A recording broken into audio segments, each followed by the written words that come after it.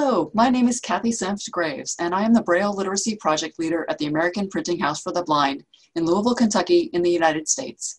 I am currently reading a behavioral economics book about how to get more happiness out of the money you spend. I recently finished a book about obituaries and remembrances about people and things that the author thinks did not get all the credit or publicity they deserved. Hi, my name is Kay Holbrook, and I'm a professor at the University of British Columbia in Vancouver, Canada. Currently, I'm reading a mystery with characters who are having dangerous adventures. I just finished a 4-book series by an Italian author set in Italy, spanning the 5-decade friendship of 2 women and their lives in Naples. Today, we're going to talk with you about our paper, Inspiring Literacy, using a balanced and comprehensive reading and writing instruction to support Braille reading students. Before we get started, I would like to briefly talk with you about the challenge of confusing love of reading with love of Braille. In social gatherings, it's not unusual to hear someone say, "I love to read," and to join a discussion that includes shared experiences with reading and requests for book recommendations. These discussions often involve people from diverse backgrounds with no limitations regarding how the reader accesses the books in print, Braille, hard copy book, or electronic versions. The declaration, "I love to read," in these discussions reflects a love for story, curiosity about different life experiences, exploration of far-off lands, and playfulness of written language. Somewhat related, but quite different, is a sentiment that is often heard frequently by people who know Braille, and this sentiment is expressed as "I love Braille," which refers to the love for the usefulness, elegance, logic, and history of the 6-dot cell.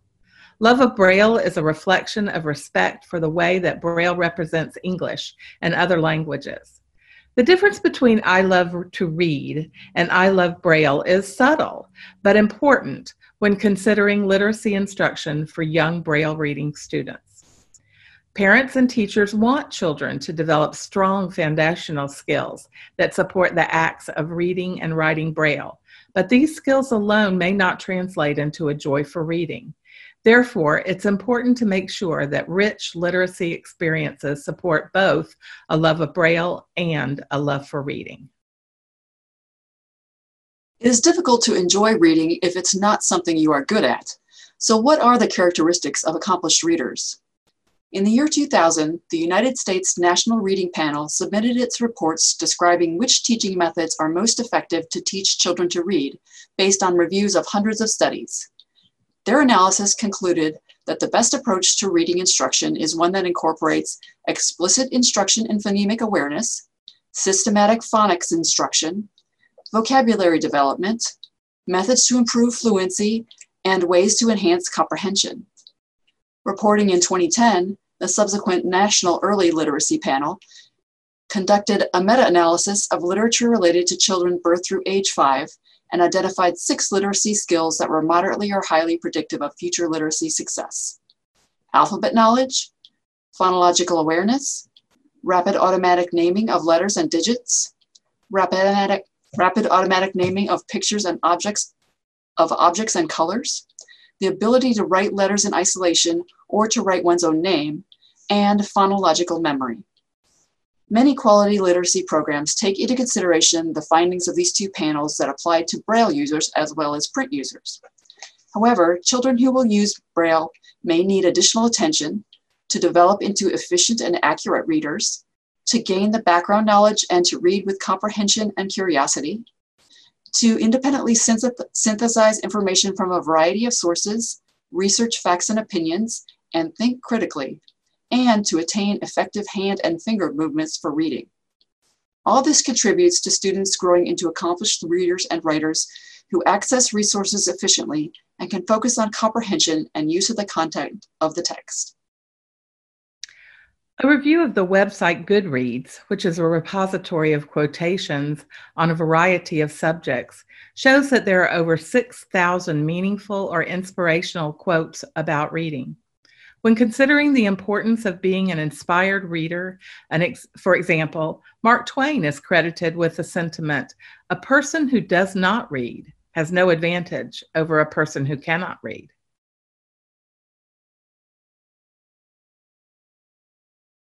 Guiding principles support educational teams' deliberate planning for a Braille literacy program.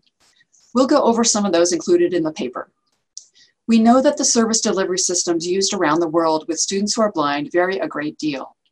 While limitations of service delivery should not dictate instructional planning, individualized and general education program components should maximize both the child's foundational skills and motivation. Systematic, comprehensive instruction requires careful attention to the level of support available and should include daily, consistent, direct literacy instruction by a qualified teacher of students with visual impairments. Some teachers desire a more scripted instructional program with clear direction for lesson planning. However, teachers should be encouraged to be creative and provide eclectic strategies to be most effective and to use the tools that are best for the specific needs of their students. The Braille literacy program can be either the primary source of instruction or a supplement to another program. It is important to understand the role of Braille contractions in initial instruction. The results from a North American study on the acquisition of literacy skills in young blind children indicate that a carefully controlled introduction to contractions from the beginning of instruction should be considered. In addition, there is a benefit to a diagnostic approach to literacy instruction where assessment and instruction are closely connected. Teachers should gather ongoing data about student progress and use their expertise to apply results of assessment to instruction. As much as possible, literacy instruction for children who are blind should be evidence-grounded, and ongoing research should be conducted on the effectiveness of instruction. When planning an instructional program, teams should consider the importance of creating a balanced approach with a wide variety of literacy experience, including early exposure to and instruction in the use of tactile graphics, for example, pictures, charts, and maps, and the use of more and more complex graphics as the child progresses. Teams should consider a balance of meaning-centered and skill-centered instruction, reading and writing instruction, and activities, and literacy genres. Participation of children with visual impairments and additional disabilities, as well as those for whom English is a second language, in meaningful literacy activities is also an important consideration. Students are individuals with unique needs, and teachers and parents are most knowledgeable of how to make a literacy program meaningful to a specific child. Educational teams should consider the value of a variety of motivating materials and involvement of important people in the child's life. In addition to opportunities to read and write throughout a day at school, students will benefit from rich and ongoing reading at home. The child's participation in Braille reading activities with many people, including meeting and interacting with accomplished Braille reading role models, can be very valuable. Finally, educational teams should consider how literacy instruction connects to all areas of the expanded core curriculum for students who are blind or visually impaired. Planning for literacy instruction and use during activities of daily living, orientation and mobility, and recreation and leisure experiences, for example, is an effective way to infuse use of reading and writing authentically and meaningfully throughout the student's real-life experiences. Educators embrace the instruction of foundational literacy skills, but exploring strategies for increasing motivation for reading is also needed. People are motivated to engage in successful activities. They are motivated to engage in activities they enjoy, that they accomplish efficiently, and that others in their world embrace. When planning a literacy activity with a focus on supporting motivation and inspiration, it may be helpful to explore how adults infuse reading and writing into their lives in meaningful ways. Some ways that adults incorporate reading and writing into their lives are attending and participating in book clubs, keeping a journal of personal feelings, gratitudes, hopes and dreams and plans for the future, gathering information on a hobby from a variety of sources, entering into discussions about current topics and books on bestseller lists, writing a professional or personal blog, exploring a variety of literature genres, including those that provide an escape to other times, places, and realities.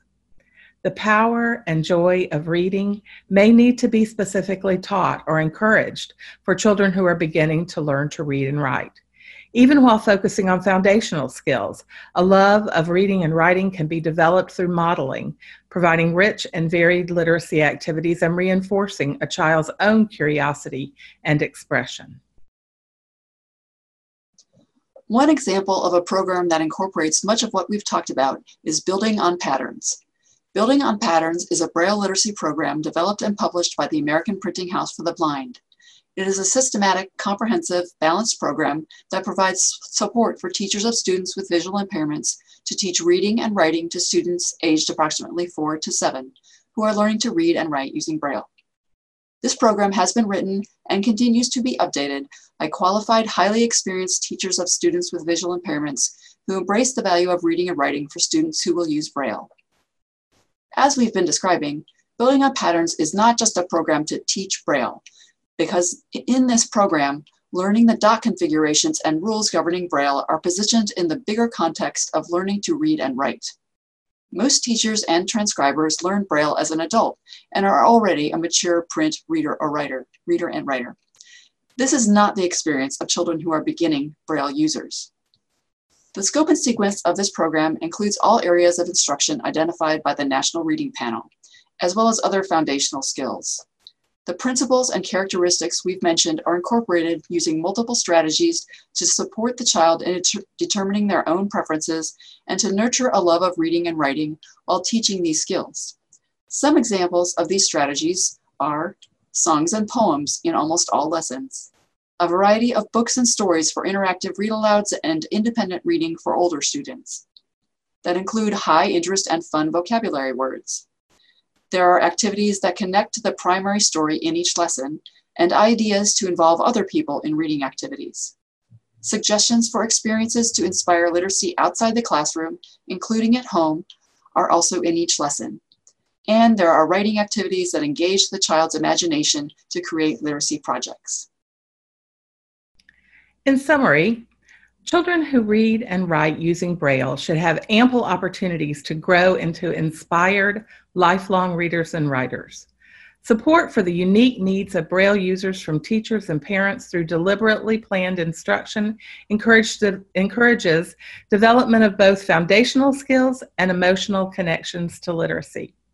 While attending to basic reading and writing standards, it is important to create opportunities for children to develop a love of literacy.